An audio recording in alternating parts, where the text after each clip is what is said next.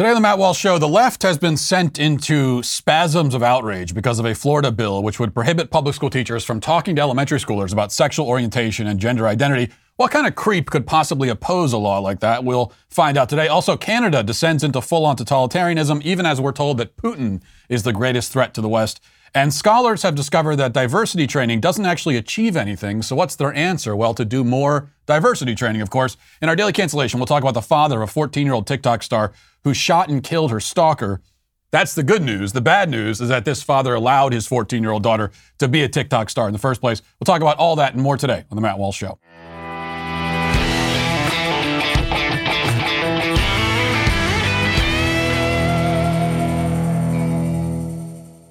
You know, as inflation continues, it's important to keep your budget and your financial goals top of mind. Think about the things you can do today to come out ahead, like refinancing your mortgage.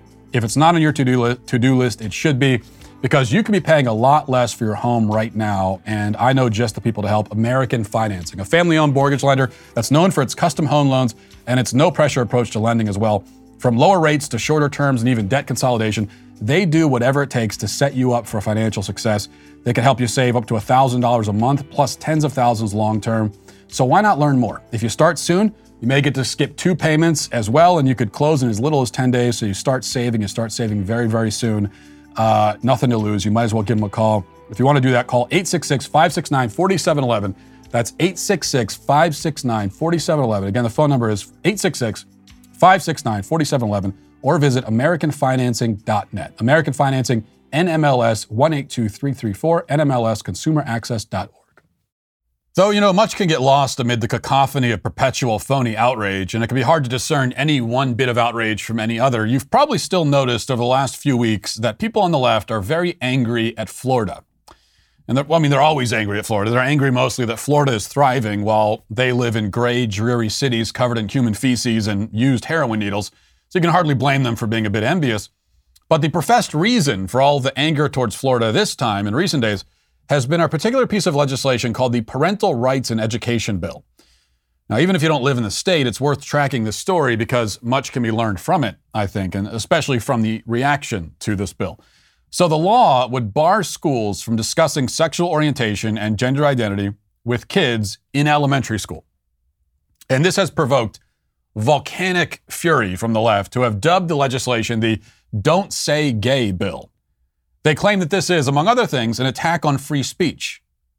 Of course, the idea that adults have the free speech right to have inappropriate sexual conversations with children is the kind of thing that you'd expect only pedophiles and perverts and predators to argue for.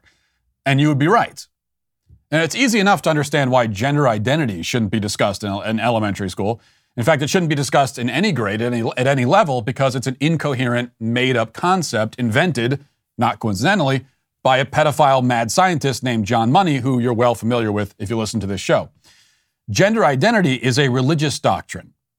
It's part of the left-wing creed. It has no basis in science or reality. Now, if a Christian public school teacher cannot stand in front of his class and declare that Jesus Christ is Lord and Savior, and all students should accept him into their hearts, then a leftist public school teacher should not be able to stand in front of his class and declare that boys can magically become girls if they believe it in their hearts. The left has for years shouted that we must keep religion out of the classrooms, but as it turns out, they only had certain religions in mind, which we've known for a while. But what about sexual orientation? Now, it's at least coherent and factually true to say that a person has sexual urges, which are generally oriented one way or another. In fact, John Money also coined the term sexual orientation, but at least in this case, it's coherent. You understand what's being said. The question, though, is whether a government employee in the government education system would ever have any valid reason to talk to a 9-year-old about sexual urges. The answer to that question, obviously, is no. The left says that not only do these adults have good reason to talk about sexual urges with prepubescent children, but even that the adults, have a right to hold such discussions. To force them to refrain from talking about their sexual urges with children is to persecute them, we're told. Moreover, it deprives the children of something that they need, because children before the age of puberty somehow need to talk about a topic that they fundamentally won't be able to understand and which has nothing to do with any of the academic subjects that they're going to school to learn about. This is absurd for a lot of reasons, but the main one is that it goes the other way around. You aren't depriving children of something they need by refraining from having inappropriate sexual conversations with them in elementary school. You're depriving them of something they need when you do have those conversations. Namely, you're depriving them of the innocence of childhood. Now, leftists, they actually will openly scoff at the very idea of the innocence of childhood. They don't recognize that there is any innocence of childhood because along with being acolytes of John Money, even if they don't know they're acolytes of him, they're also acolytes of Alfred Kinsey and the other late 19th and early 20th century degenerates who claim that children are sexual from birth. Now, that's false, but it turns out that this was not a description, it was a proscription. Children are not naturally sexual from birth, but these quacks would try to change that. They wanted them to be. And they've been trying to change that fact ever since. And to prevent them from doing so, to prevent the adults from doing that, from sexualizing childhood, that is a personal attack against them, we're told. Which should really tell you something. And so should this. Outrage was renewed over the weekend after a new amendment was added to the bill, which, according to all the headlines, would require schools to, quote, out their students. Now, the idea of outing an elementary school student doesn't even really make any sense to begin with, but the way the headlines are written, it makes it sound like teachers are required to investigate a child's sexual preferences and then set off some kind of alarm, pull an alarm and alert the whole building if a kid turns out to be gay. Yet investigating sexual preferences is exactly the sort of thing that the bill forbids. That's what they're not supposed to be doing. So the framing doesn't really make any sense here. It turns out when critics say outing, what they mean is that schools are required to inform parents. And there's a difference there. So here's the article from The Hill. It says, a new amendment to Florida's Don't Say Gay bill would require schools to inform parents of their children's sexual orientation within 6 weeks of learning that the student isn't straight, NBC affiliate WFLA reported on Monday.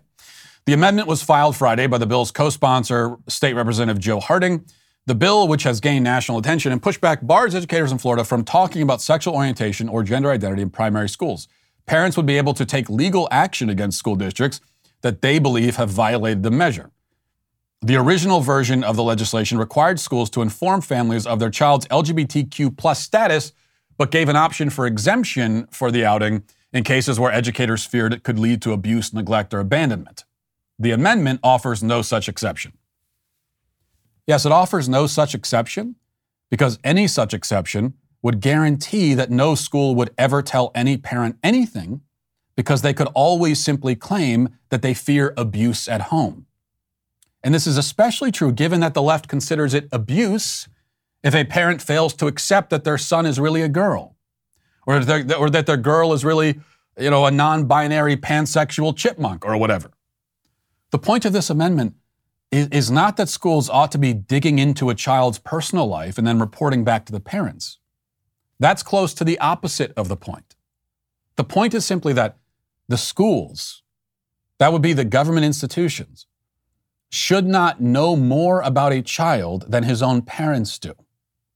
I have a right to know what my child is doing at school, what he's saying, how he's behaving, how he's, quote, identifying. There should not be any secrets kept between students and teachers. There especially shouldn't be any sexual secrets kept between students and teachers. Only in a culture fully succumbed to madness could that concept be at all controversial. Now, the reason that parents should know this information is that they have a right to know. My child is my child. I have a right to this kind of knowledge about him, especially if it's knowledge that other people have about him. But the other reason is that teachers can't be trusted. And there are a great many examples that could be marshaled to prove this point, but here's just the latest. I'll play for you a local news report out of a California school district about the sleeping arrangements at a recent science camp. Listen. Micah, the parents tell us that their children came home from camp. They were asking a lot of questions about gender and pronouns. The parents then reached out to the camp director, who told them that counselors, biological males who identify as they, them, are permitted to spend the night in cabins with the young girls.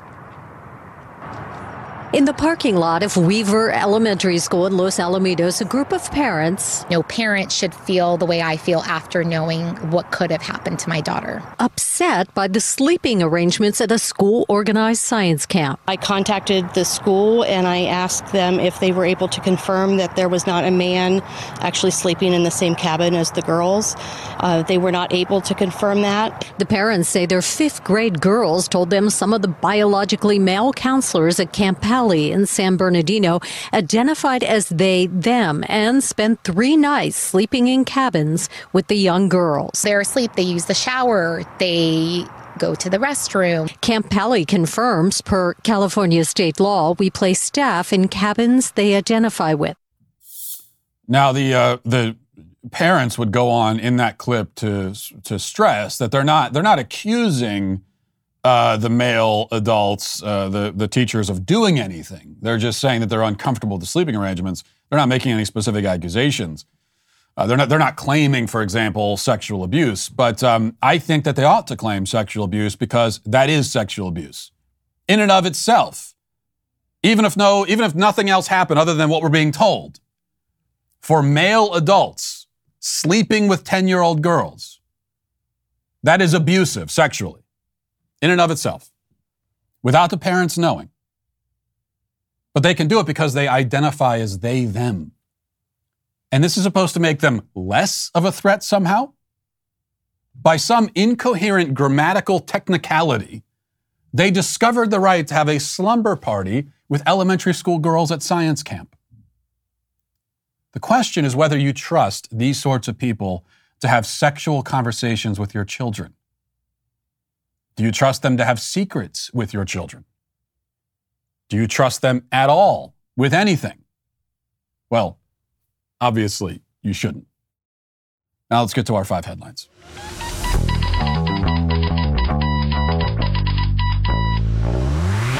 You know, with the ever-increasing numbers of makes and models and everything else, it's impossible to stock all the parts you need in a traditional chain storefront for your car. So why endure often pointless or seemingly intimidating questions about the specifications of your vehicle, only to have the guy behind the counter, or counterman as he's called for whatever reason, order the parts on his computer anyway? There's no reason to do it. Cut out the middleman. You have access to rockauto.com at home, in your pocket. Just pull out your phone and go there. Why would you choose to spend 30%, 50%, 100% more for the exact same auto parts at a chain store or new car dealership?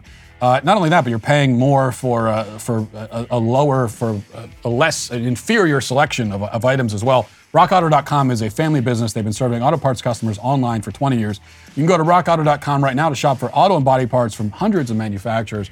They have everything from engine control modules and brake parts to tail lamps, motor oil, even new carpet. Whether it's for your classic or your daily driver, they've got everything you need. And also they're going to deliver it directly to your door. The RockAuto.com catalog is unique and remarkably easy to navigate. Quickly see all the parts available for your vehicle and choose the specifications you prefer. Best of all, again, prices at RockAuto.com are very low. So go to RockAuto.com right now and get their amazing selection and see all the parts available for your car or truck. Write Walsh in their How Did You Hear About Us box so they know that we sent you. All right, so we had off for President's Day. That's why we weren't here yesterday. I don't know why we had off for President's Day. President's Day is a stupid holiday. It made sense when it was Washington's birthday, but then they expanded it to include all presidents, and it just lost its meaning because American presidents apparently are quite sensitive, and they're needy. They're like their own victim group, and we can't leave anybody out. We have to make sure that everybody's included. We can't just celebrate Washington's birthday because then the other presidents are going to say, what about me? I want to be celebrated too. What about you? I'll tell you about you. A lot of the rest of you sucked. That's why you don't get your own holidays, or you shouldn't anyway. I mean, why should we let somebody like Bill Epstein Clinton ride Washington's coattails to the holiday? It just doesn't make any sense. But now we're giving out participation trophies to presidents apparently, and it's dumb, but I'll take the day off. That's the lesson. Actually, they came to me last week and they actually asked me, they said, do you want to take the day off? because everyone else is getting the day off. Do you want that day off also? And I said, yeah. What kind of person do you think I am? Of course I'll take the day off. If a day off is on the table, I'll take it. I mean, eventually they'll declare, the official George Floyd Memorial federal holiday, and I won't like it, but I'll take that day off too. I'm a man of principle, and one of my principles is that there is no bad reason to take a 3-day holiday. It's one of my primary principles in life, a guiding principle, I would say. All right, so after developments in Eastern Europe over the weekend, the war drums are beating even louder in the United States. And when I say war drums are beating louder, I mean especially among the establishment, or really only among the establishment. That would be the media, the elites, the left. I haven't met very many or any regular citizens who are anxious to send their children off to bleed on foreign soil in defense of some country 6,000 miles away. I think our appetite for those kinds of adventures has been considerably dulled over the last 2 decades. So I haven't really met anyone who actually wants to do that, but the media, the elites, the left, the neocons, their lust for war cannot be satiated, mostly because they're not the ones fighting the wars. They reap the benefits, but they pay none of the costs. And so in that case, especially if you're a soulless sociopath, it's easy to be in favor of it because you get all the benefits and none of the costs. And so they make the case that your children should die to protect Ukraine's borders, even as these same people oppose so much as erecting a wall to protect our own border. That's reason enough right there to ignore everything they say about this. In fact, I think that should be the first question. Anytime anyone is telling you about what we should be doing to protect Ukraine's border, you should cut them off and say, well, what about our border? What do you think about that? And if they have any hesitation in saying that we should protect our own border, then just ignore them. Their opinion is not valid. But people who won't even utter the phrase American sovereignty now would happily plunge us into World War III for the sake of Ukrainian sovereignty. I have heard and seen people on social media who I have never heard these people ever talk about sovereignty as it relates to the United States.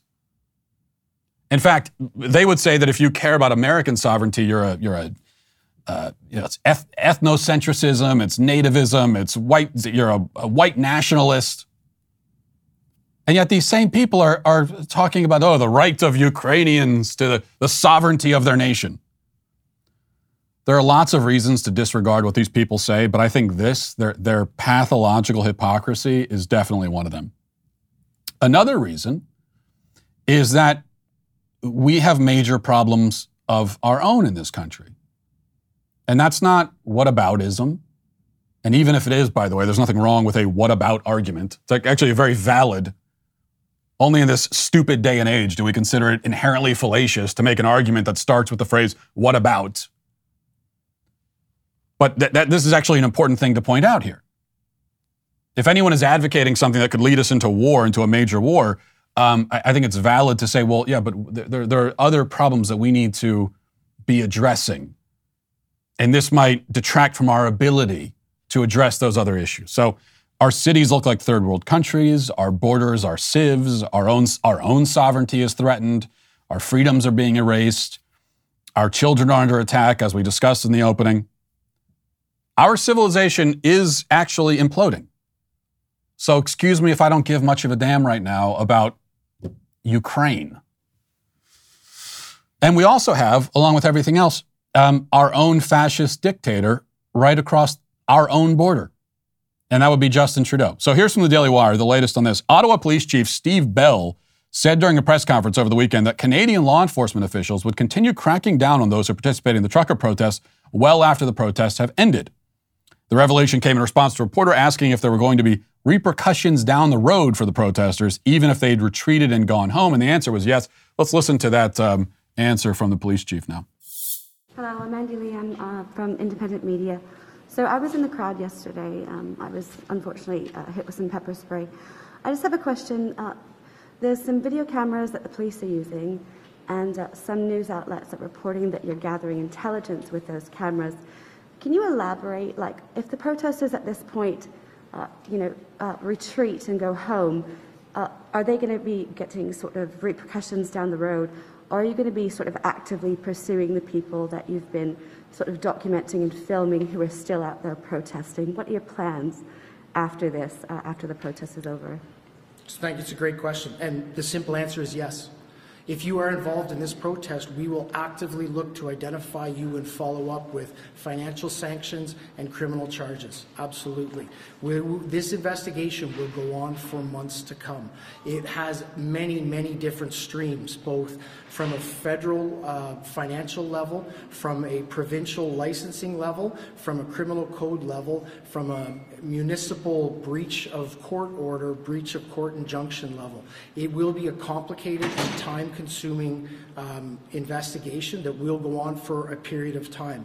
You have my commitment that that investigation will continue, and we will hold people accountable for taking our streets over.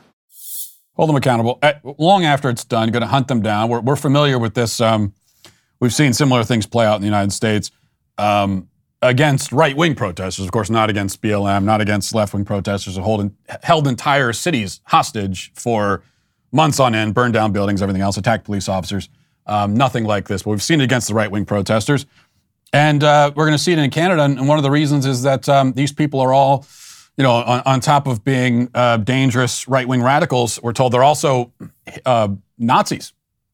So here's Canadian MP Yara Sachs, and she has uncovered kind of a code, a message, some symbolism hidden within this protest. And anyway, let's listen to her explain it. How much vitriol do we have to see of honk honk, which is an acronym for Hail Hitler, do we need to see by these protesters on social media? My God. First of all, it's Heil Hitler, not Hail Hitler, and also that's not what the word acronym means. Honk honk is an acronym for Heil Hitler? This is how desperate they are after the fact. But we also know what the crackdown itself, we should note that the crackdown itself, began before this when they sent cops in to disperse the protesters. And at one point, maybe you've seen this video, but we'll play it again if you haven't seen it. The cops on horseback started trampling the protesters. Let's play this. Just going right over top of them, trampling right over top of the protesters. Come on through. Not making any attempt at all to go around them. Wow. Right through the crowd. What is this lady doing? Trampling horses. I think multiple people. Stop it. Oh, there you go. Right over the top. Oh my God. They just trampled this lady. Now, important to note that these people, they didn't dive in front of the horse, which would be a really stupid thing to do. They were already standing there, and the cops said, we're just going to go right over top of it. And they know that they can get away with it. Nothing like that. They couldn't possibly get away with anything like that if these were left-wing protesters. But in this case, they can, and they have. No accountability whatsoever. This is why, going back to the Putin and Russia situation, I've seen a lot of people saying that, hey, the United States, we need to be the leaders of the free world, and that's why we have to step up to the plate and defend Ukraine against this ruthless dictator, because that's our calling, that's our vocation as the leaders of the free world. And I've seen this phrase written, many times over the last few days as it relates to Russia. But I see that and I think, well, what do you mean? Leaders of the free world? Where is that exactly? Who lives in the free world right now? I mean, Canadians certainly don't. Is that what the free world looks like? Where if you engage in a protest, they're going to trample you under horses and then freeze your bank accounts and hunt you down and punish you? That's what the free world is? If that's the free world, then there is no free world anymore. Now, you can make an argument that the free world had basically ceased to exist before COVID, but certainly now 2 years into this, after the free world has shown the ability and the willingness to shut down all freedoms, all liberty, including closing churches, ending your First Amendment rights. Any of your rights could just go out the window if they claim that they have an excuse to do it. And their excuse for tossing our freedoms out the window, it's the same excuse used by every tyrant in history. Nothing new about this. Oh, it's for your good. It's for this. It's for your safety. It's to keep you safe. It's the same thing every tyrant in history literally has said. While they're trampling your freedoms and sometimes your skulls under their foot and their hoof. So after the last 2 years especially, I'm not sure where the free world exists, but I don't see how we're the representatives of it anymore. And that's all the more reason why it's kind of absurd to argue that we should plunge ourselves into World War III for the sake of defending the free world. Where is that? What is that? Okay, moving on. While all this is happening and we're told that we are potentially on the cusp of a major global conflict, let's see what our leaders in this country are up to. Alexandria Ocasio-Cortez, she decided to put this on Instagram Live over the weekend because she's a little bit stressed out by everything going on. And it's very stressful to be in Congress for some reason, even though you only work like 5 weeks out of the year and everything else. But she's very stressed out about it. And so she decided to film herself dunking her head into ice water for whatever reason. Let's watch that. Ready when you are. Okay. 5, 4.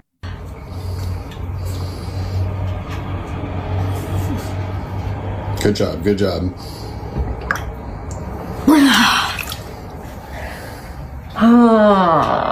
Am I supposed to do it again? Yeah, you're supposed to keep doing it. Really? Yeah. How long? Like multiple sets. Okay. Go for as long as you I can. believe she live streamed this. 2, 1. All right. The last time I was on Tucker, I said something about how, we can't underestimate the fact or understate the fact that we're being led by really stupid and unimpressive people. And he made the point that it's actually a really good thing that they're so stupid, because can you imagine? We've seen the kind of damage that they can cause being dumb tyrants, but if they were actually smart, if these were evil geniuses, can you imagine the situation we'd be in right now? So, you got to look for silver lining wherever you can find it. And so I'm choosing to see that as silver lining. That this is how dumb these people are. At least they're dumb. You got to give them that at least. From the Daily Wire, it says, scholars recently admitted to Forbes that annual diversity, equity, and inclusion, DEI trainings, aren't very effective, and that the solution should be more woke ideology. The College Fix reported that, quote, traditional anti-discrimination trainings conducted on an annual basis aren't sufficient, and studies show it. But instead of looking for reasons why the training isn't actually effective and that perhaps the content needs to be changed or presented another way, those scholars insisted that people simply must be subjected to the training more often. The Forbes article explained that, quote, a lack of understanding regarding issues like the bamboo ceiling. What? The bamboo ceiling. Hair discrimination, tone policing, colorism, which I guess is supposed to be distinct from racism, I don't know, and experiences of first-generation professionals inhibits an organization's ability to cultivate inclusive spaces. I feel like I have to read that again because I didn't understand what I just read. And it probably won't be any better the second time, but lack of understanding regarding issues like the bamboo ceiling, hair discrimination, tone policing, colorism, and the experiences of first-generation professionals inhibits an organization's ability to cultivate inclusive spaces. Oh, okay. Yeah, I still don't understand. Donna Dockery, a DEI expert and adjunct professor at Hunter College, told Forbes that annual training ends up with situations where, quote, the people who usually need it the most and usually the ones who are usually the ones who do not value it and don't show up. Dockery then argued that once a year was not enough for these trainings. They're also commonly done once a year or reactive to something bad, which comes off as disingenuous. Dockery added, make your DEI efforts a priority. Make it a part of your annual budget. It should be ingrained in your work activities. These trainings need to be ongoing. So they're doing these, well, first of all, hold on. I got to look up bamboo ceiling because I don't even know what that is. I'm going to guess. I'm afraid to even guess because if I'm wrong, I'll be accused of racism. But I'm going to guess this is some sort of anti-Asian discrimination. I'm going out on a limb and guessing that's what it is. And okay, good. Yeah, that's what it is. The term bamboo ceiling was coined in 2005 by Jane Hoon in Breaking the Bamboo Ceiling, Career Strategies for Asians. This is according to Wikipedia, by the way, my number one source for everything, where she addresses the barriers faced by many Asian Americans in the professional arena, such as stereotypes and racism, while also providing solutions to overcome these barriers. The bamboo ceiling, as defined by Jane Hoon, is a combination of individual, cultural, and organizational factors that impede Asian Americans' career progress inside organizations. Are you kidding me? Now, if you wanted to tell me that the bamboo ceiling is affirmative action, which penalizes Asians, and especially Asian students for being so gifted and so hardworking, and then you have institutions saying, oh, we don't need as many Asians because we need more of other races. So if that's the bamboo ceiling you're talking about, then fine, I'll go along with that. I think I'd probably prefer a different term than bamboo ceiling, but if that's what you want to call it, that's not what they're saying, though. It doesn't sound like this is like they're singling out affirmative action as the problem. They're saying that this is like a systemic racism thing where Asians are being prevented from achieving career success. What in the world? In America, you think that's happening? Asians have the number one median income on average. If you were to rank average income by race, Asians are at the top, above white families. Asians are, one of the great success stories in this country. They're vastly overrepresented in fields like medicine and engineering. And if we can still claim that even Asians are somehow being suppressed by this systemic racism, again, unless we're talking about affirmative action, which they aren't. But putting that aside, if even Asians, an enormous success story in this country, now are also victims and are running up against some sort of ceiling, and supposedly their ceiling is even harder to break through than anybody else's. Because at least women have a glass ceiling. Now, you could bust through that pretty easily. You might want to put a helmet on. But a bamboo, you're going to have trouble busting through that. Yet there's a bamboo ceiling, and yet Asians do fantastically well in this country. They do better than anybody. And yet there's still a ceiling stopping them. No, okay.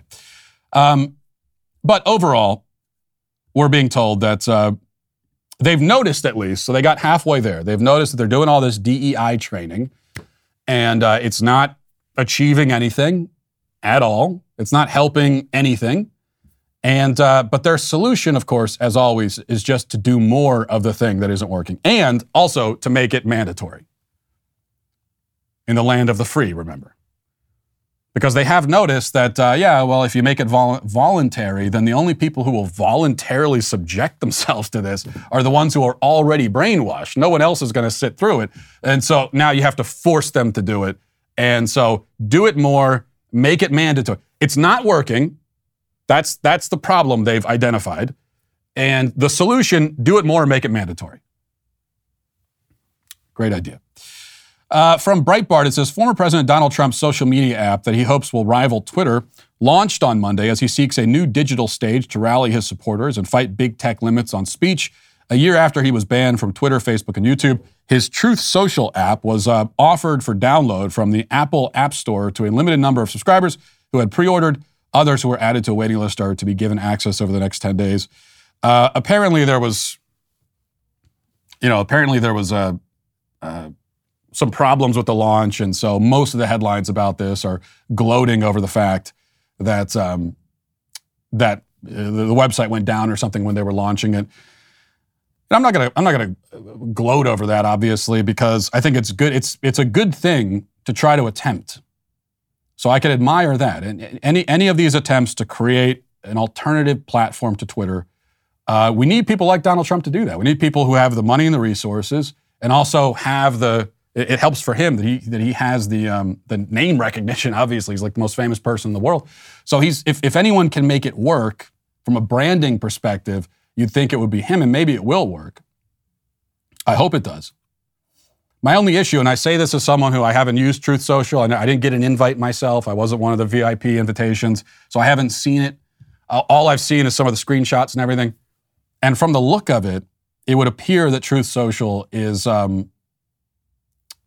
like pretty much every other right-wing alternative to Twitter, it's based on Twitter. It's trying to make the right-wing version of Twitter. And as I've been saying for months, that's not going to work. No matter how much money you have or how much brand credibility or name recognition, you're not going to be able to out-Twitter because they've been doing it for a long time. They've got billions of dollars. You're not going to be able to make a better version of Twitter. What you should do instead is make something else entirely. And so the one thing that's been, and it's a major thing, but the one thing that's been lacking from all of these attempts at making a kind of right-wing answer to Twitter is innovation, creativity. There's nothing innovative about it. And so that's my first question anytime I hear about one of these new platforms is, well, what's different about it? What's the innovation? How is the experience, actually substantively different? And so far, the answer has been, well, it really isn't. Maybe that's different with Truth Social. From what I've seen, it doesn't seem to be, but I hope that will change. Okay, finally, Bill Gates continues to be, for whatever reason, trotted out as an expert on COVID. And so here he is at the Munich Security Conference over the weekend talking about masking. Let's listen.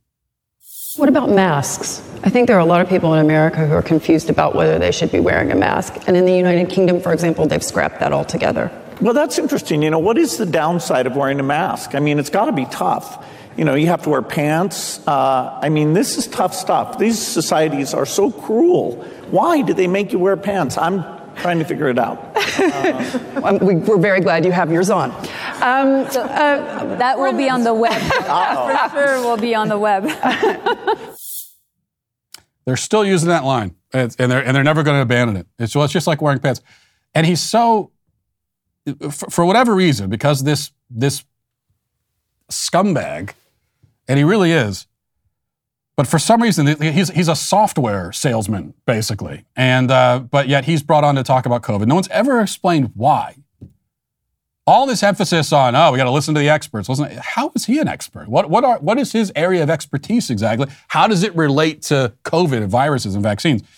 But he's still up there laughing at the idea. What's the problem with wearing masks? Well, if you were to take a second and do, a minute of research, Bill Gates, you would discover that there are a lot of significant problems that are being suffered primarily by kids. And so developmental delays, depression, all this kind of thing, all these kinds of things. That's one of the problems. But to Bill Gates with his billions of dollars, it's all quite hilarious. So we can have a good laugh about it. Great. Let's get now to our comment section. Do you know their name? They're the Sweet Baby Gang. Okay, dailywire.com/sweetbabycomments if you want to leave a video comment. Let's start with 7. Was it 7A? Hey, Google. I'm straight. I'm sorry to hear that. I think you're awesome, and you are not alone. I hope I can be an ally to you, and there is help if you need it. Hey, Google. I'm gay. Thank you for telling me. Being true to who you are is a beautiful thing. Do you have what you need to live your identity fully? Yes. You're awesome and beautiful. What's not to love? Live life proudly. Is that real? So that's Google. That's Google's version of Siri or whatever. And if you say I'm straight, it will answer, I'm sorry to hear that. I need other people to test that. I need that to be confirmed. Because that's a story right there. We're breaking news in the comment section from a sweet member of the Sweet Baby Gang on the Matt Walsh Show. So I need here we go. What is this? And this is the Google Assistant. This is the transcript. Said, I'm gay. Thank you for telling me. Okay, so that's the transcript. All right, other people, if you have this Google Assistant thing, try it out for yourself. Confess your sexual orientation to Google if you feel like doing that, and let me know. Let me know what the results are. All right, let's go to clip 9. Ma'am, that's just a boy with wood spoons in his mouth. But if I believe that, they'll say I'm a phobic. Protecting your son, ma'am. That's most heroic. Thank you, Matt Walsh, for writing this book that I can share with my son. We hope that you write others that we can add to our collection. SVG for life. Well, thank you, ma'am, for making sure to indoctrinate the kids very young. That 6-month-old, it looks like he's about 6 months old. I could tell that he was really into it. He understood what was going on. And if you want to get your copy of Johnny the Walrus, you go to johnnythewalrus.com and order it today from Amazon and get the LGBT children's book best-selling sensation if you have not gotten it yet. All right, let's go to Laura. Says, thanks, Matt. Because of you, my husband now walks around the house saying he identifies as brilliant and handsome. Well, I'm humbled to know that I've inspired your husband and so many others to live their truth and embrace their identity. So thank you for telling me that. Mick says, you've always been a back the blue type, but do the events in Canada make you rethink your loyalty to the police at all? Well, first of all, I certainly wouldn't describe it as loyalty to the police. Loyalty is something that I have to my family, to my wife, not to government employees. So that's not the word that I would use. But does it make me rethink broadly my support for police in general? No, it doesn't. Number one, this did happen in Canada, so it does seem sort of unfair to blame American police for that. Although we've seen scenes not quite that bad as it pertains to COVID, but almost as bad. We've seen that happen in the United States as well. There's no doubt about that. So how do I respond to that? Well, the police involved in that kind of thing, in crushing people's civil liberties, in hunting down and punishing, people who haven't done anything wrong, who are just expressing their rights, those police deserve to be held accountable and deserve all the scorn coming their way. And they absolutely cannot hide behind I'm following orders, I have to do it or I'll lose my job. I believe that. I believe if you're sent out and told to tamp down this protest of people who are tired of the COVID tyranny, if you refuse it, you'll lose your job. I could believe that. But there are times in life that call for courage, and this is one of those times. And if you fail to heed the call, then you're a coward. So that's my response to police who do that. But does it mean that I don't support police in general? No, because I don't even know what that means exactly. The people who are critical of police in general, and I've seen even some people on the right, especially over the weekend, in response to what was happening in Canada, say, I'm not back the blue anymore, I don't support police. Well, what's the other option? I mean, I assume you agree that we need to have laws. We don't want to embrace anarchy. We see what anarchy looks like. We get a taste of that in cities across the country with DAs who, there is a law, but they don't enforce it. And so it's anarchy. And I assume that that's not the situation you want across the entire country. So we need to have laws. And as long as we have laws, they need to be enforced. Because again, we know what it looks like when they're not enforced. You might as well not even have the law. Which means we need law enforcement officers, people who are in charge of enforcing the law. When they do the wrong thing, again, we should criticize them heavily. Hold them accountable. But we still need people to do that job. And the ones who sign up to do it, it's not a job I want to do, especially in this environment. So it's a job that I recognize must be done. And no one has ever suggested an alternative. All the defund the police, everything. No one has ever said, what's the alternative? If we don't have police, what do we have instead? No one's ever been able to answer that question. Any attempt to answer it has been absurd, laughable. They're the ones who talk about, we have social workers responding. When there's a shooting, we'll send the social workers and therapists in there to make sure everybody's doing okay psychologically. It's absurd because there is no alternative. So I recognize that it's a job that needs to be done. It's a job I sure as hell don't want to do. And so, I appreciate the people who are signing up to do the job that needs to be done and I don't want to do. I think most of them try to do it well, and so I support them. The ones who abuse that authority, I do not. That's kind of how I break it down. It's not very complicated. Let's see. JJ Mack says, I'm late to the show, sorry. You made a point about victimless crime when it relates to transgender sports. If the women speak up, they could lose their scholarships. You don't think that's why they're not speaking up more? Well, I'm sure that's why. I mean, it goes back to the situation with the police. Yeah, if you try to do the right thing, you're going to suffer consequences. And that's the case for everybody, no matter your station in life. That's just, it's always been the case in life, especially these days. But if you are determined to do the right thing in any situation, there can always be consequences. And the more dire the situation, the more dire the potential consequences. But that's what courage is for. We can't just give up on courage. You know, if we're saying that, oh yeah, we expect people to do the right thing unless it's difficult and they might suffer consequences for doing it, then what you're saying is we don't actually expect anyone to do the right thing, because doing the right thing when it's not difficult and there are no consequences, well, anybody could do that. So yes, I fully believe that girls who refuse to take part in this charade, they could suffer consequences. I still expect them to speak up because it's the right thing. And especially if you want us to care about women's sports, and you're in women's sports, and you want us to defend women's sports, well then you have to defend it also. You're in it. You're the closest to it. If you won't defend it, then why should I? And the other thing is that, yeah, if one or two women speak up against this, we know what will happen to them, because some women have spoken up and they get just devoured, right? The hounds descend and rip them to pieces. But if all the women, or even half of them, or even like a solid large minority were to speak up and refuse to participate, then they can't all suffer the consequences. So, or the institutions could try to make them all suffer consequences, but they won't be able to sustain it. Let's see.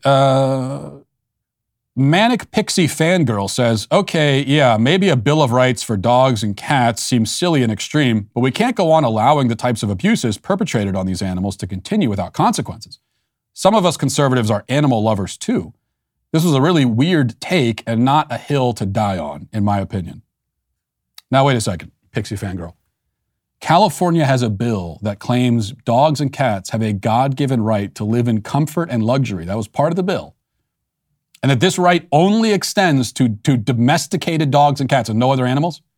And I'm the one with the weird take? If you say so.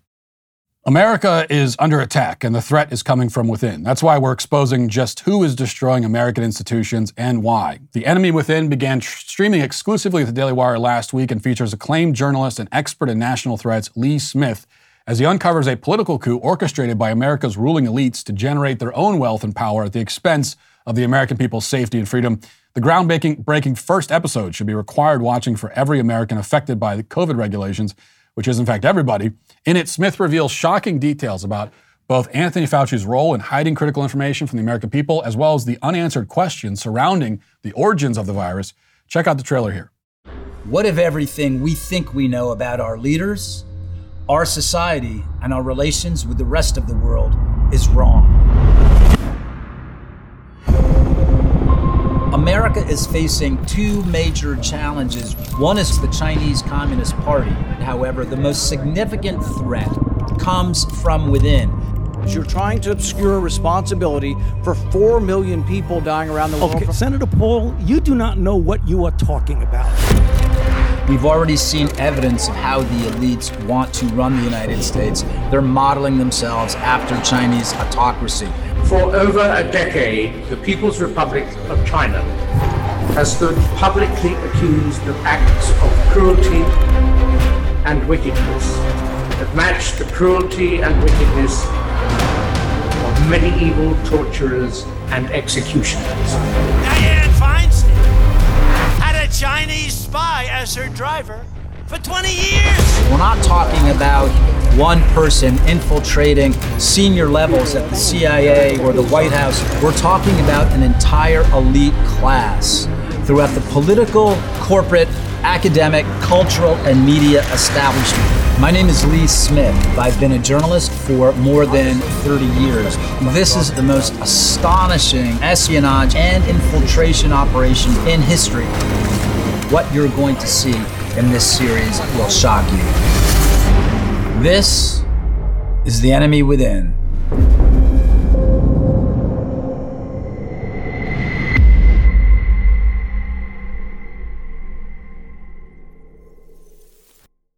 The Enemy Within is streaming now exclusively to Daily Wire, so if you're not a member, now's the time to change that. Head to dailywire.com/subscribe to join us today. And also, there are many excellent books too controversial for your average publisher, but not the Daily Wire. That's why we started our own publishing wing called DW Books.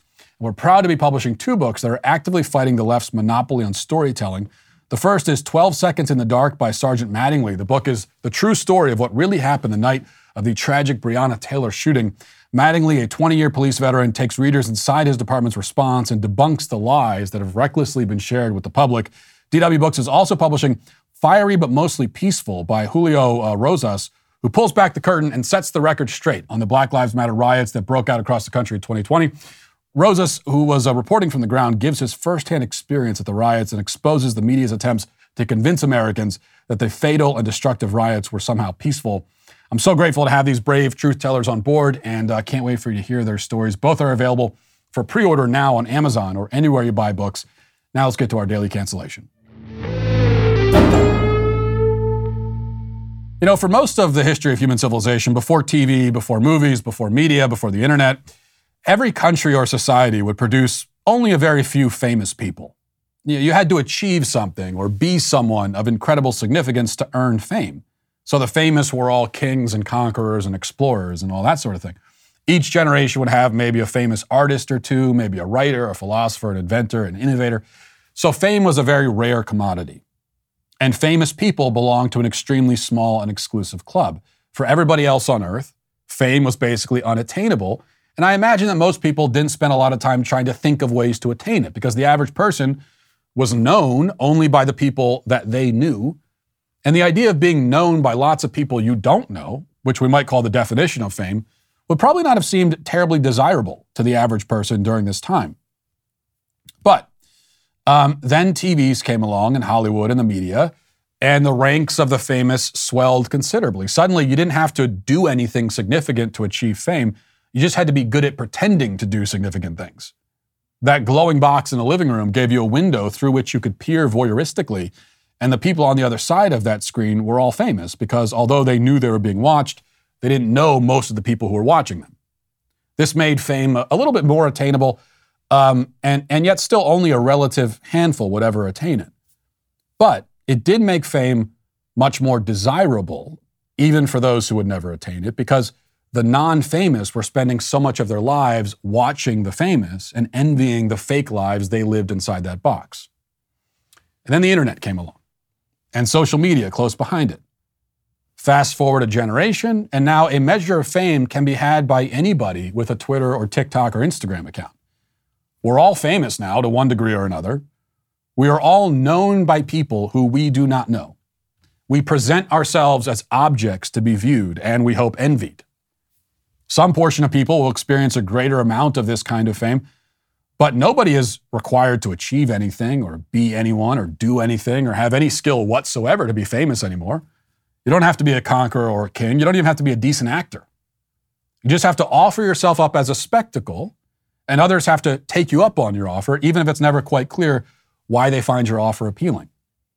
This is just one of the myriad reasons why kids should be kept off of social media, because although they might deeply desire to make their lives into a spectacle for public consumption, that desire is not healthy. And we should do everything we can to prevent them from fulfilling it for as long as we can. Because there are a lot of downsides to fame. But those downsides used to be balanced by the fact that at least the famous people were all, by definition, talented and accomplished. Modern society, however, provides the opportunity to experience the downside of fame without any of the upside. A lot of mediocre people become famous for no good reason and then are promptly consumed by this fame that they never earned or had any business experiencing. It's kind of the equivalent of lottery winners who are destroyed by their wealth much more quickly and more consistently than people who earn their fortune through skill and hard work. Paraphrasing Jeff Goldblum in Jurassic Park, the lottery winner has wealth, but it didn't require any discipline to attain it. And the same could be said for fame on the internet. We're all sort of attentional lottery winners. We all get much more public attention than we really warrant, and it didn't require any discipline to attain that attention. And that, after a long preamble, brings us to the subject of our daily cancellation. As the Daily Wire reports, quote, The ex-cop father of a 14-year-old American girl who has over 1 million followers as a TikTok star shot and killed an 18-year-old boy who stalked his daughter and had traveled hundreds of miles to her home, where he fired a shot through the family's front door. The father was not charged under Florida's Stand Your Ground law.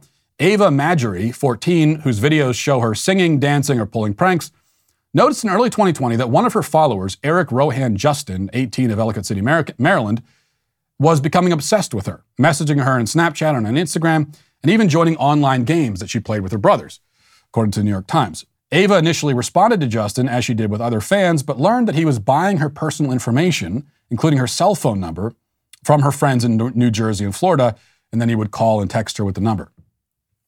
Okay, now to be clear, we're not canceling Ava because she's only 14, certainly can't be blamed for any of this.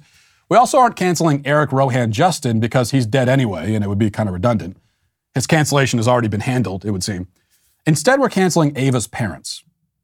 Now, her dad should be commended for shooting the predator, but that's really where the commendation ends. Aside from that one bright spot, her parents have played a pretty dark role in this story, as we'll see. Continuing. It says, Ava's parents allowed her to sell Mr. Justin a couple of selfies that she had already posted to Snapchat. The Times noted, continuing, after that, Mr. Justin messaged Ava on Venmo with a breakdown of what he would pay for, booty pics and photos of her feet, quote unquote, stuff that a 14-year-old shouldn't be sending, she said. She blocked him on all her accounts. In Venmo messages viewed by the Times, Mr. Justin pleaded with her to unblock him. Mr. Marjorie, the father, said he texted Mr. Justin's cell phone, told him that Ava was a minor, and demanded that he stop contacting her. Now, you've hopefully already noticed a number of red flags where the parents are concerned, starting with the very fact that Ava is a 14-year-old TikTok star. There's no such thing as a 14-year-old TikTok star with good parents. But we haven't even gotten to the biggest red flag of all yet. Back to the article. It says, since the incident, Michael Marino, an entertainment lawyer, created AGM Creations for Ava. She is now represented by Washington lawyer Lonnie Davis and his public relations firm. Ava is still on social media, and her parents support the idea. Her mother claimed that she did not want Ava to be forced off by sick individuals, saying, why should we allow them to stop her? Maybe she's meant to bring awareness to all this. Ava said that at night she has doubts about continuing on social media, but by the mornings, quote, I thought of all the benefits. Most people would say the money, and yeah, it's a huge benefit, but it's the experience. I got to go to LA, the people that I met. Just being able to make other people smile is what I like. The enjoyment of seeing the impact I make on people's lives. I post a video at night, close my eyes, and in the morning it's exciting to see how many views I get. Rob Marjorie echoed, quote, it's like Christmas every day because then you see it build. I think we just had to allow her to make a decision and sort of support her. I think it's going to help her heal. It sounds corny, but I don't know what else you could do for it. Okay, sure, Dad. Your adolescent daughter has been traumatized by the experience of a gun-toting psychopathic TikTok fan blowing her front door open with a shotgun, and the way to help her heal is to allow her to make more TikTok videos? Now, let's back up and review the whole scene for a second. A 13-year-old girl wants to open a TikTok account. Her parents allow it. She begins amassing a huge army of male followers who all enjoy watching her dance. Her parents continue to support it. An adult male stalker takes a very special interest in the girl, and her parents allow her to sell pictures of herself to this person. Then that same individual shows up at the house with a shotgun. The dad dispatches him, his one good act in the whole story, and immediately allows his daughter to get back on TikTok and continue building her brand. Now with a lawyer and a PR firm behind her.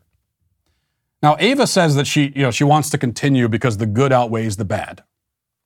What's the bad? Well, for one, violent stalkers trying to murder her. That's one bad thing. What's the good? Well, she likes seeing how many views she gets on her videos. There would seem to be something very wrong with Ava's scale, and I know what's wrong with it. She's 14. No 14-year-old can appropriately weigh the good against the bad and consistently make reasonable decisions based on that calculation. I couldn't at that age. That's why the child needs her parents to view the situation from a vantage point that is inaccessible to her. They're supposed to be bigger, and not just physically, able to see farther down the road. But all these parents can see, it would seem, are dollar signs. And that makes them especially gross and negligent, but compared to other parents who let their young children pursue social media fame, they're worse only by degree, not by kind. Though today we're focused just on them, and to them we must say, you are both canceled. And we'll leave it there for today. Thanks for watching. Thanks for listening. Have a great day. Godspeed.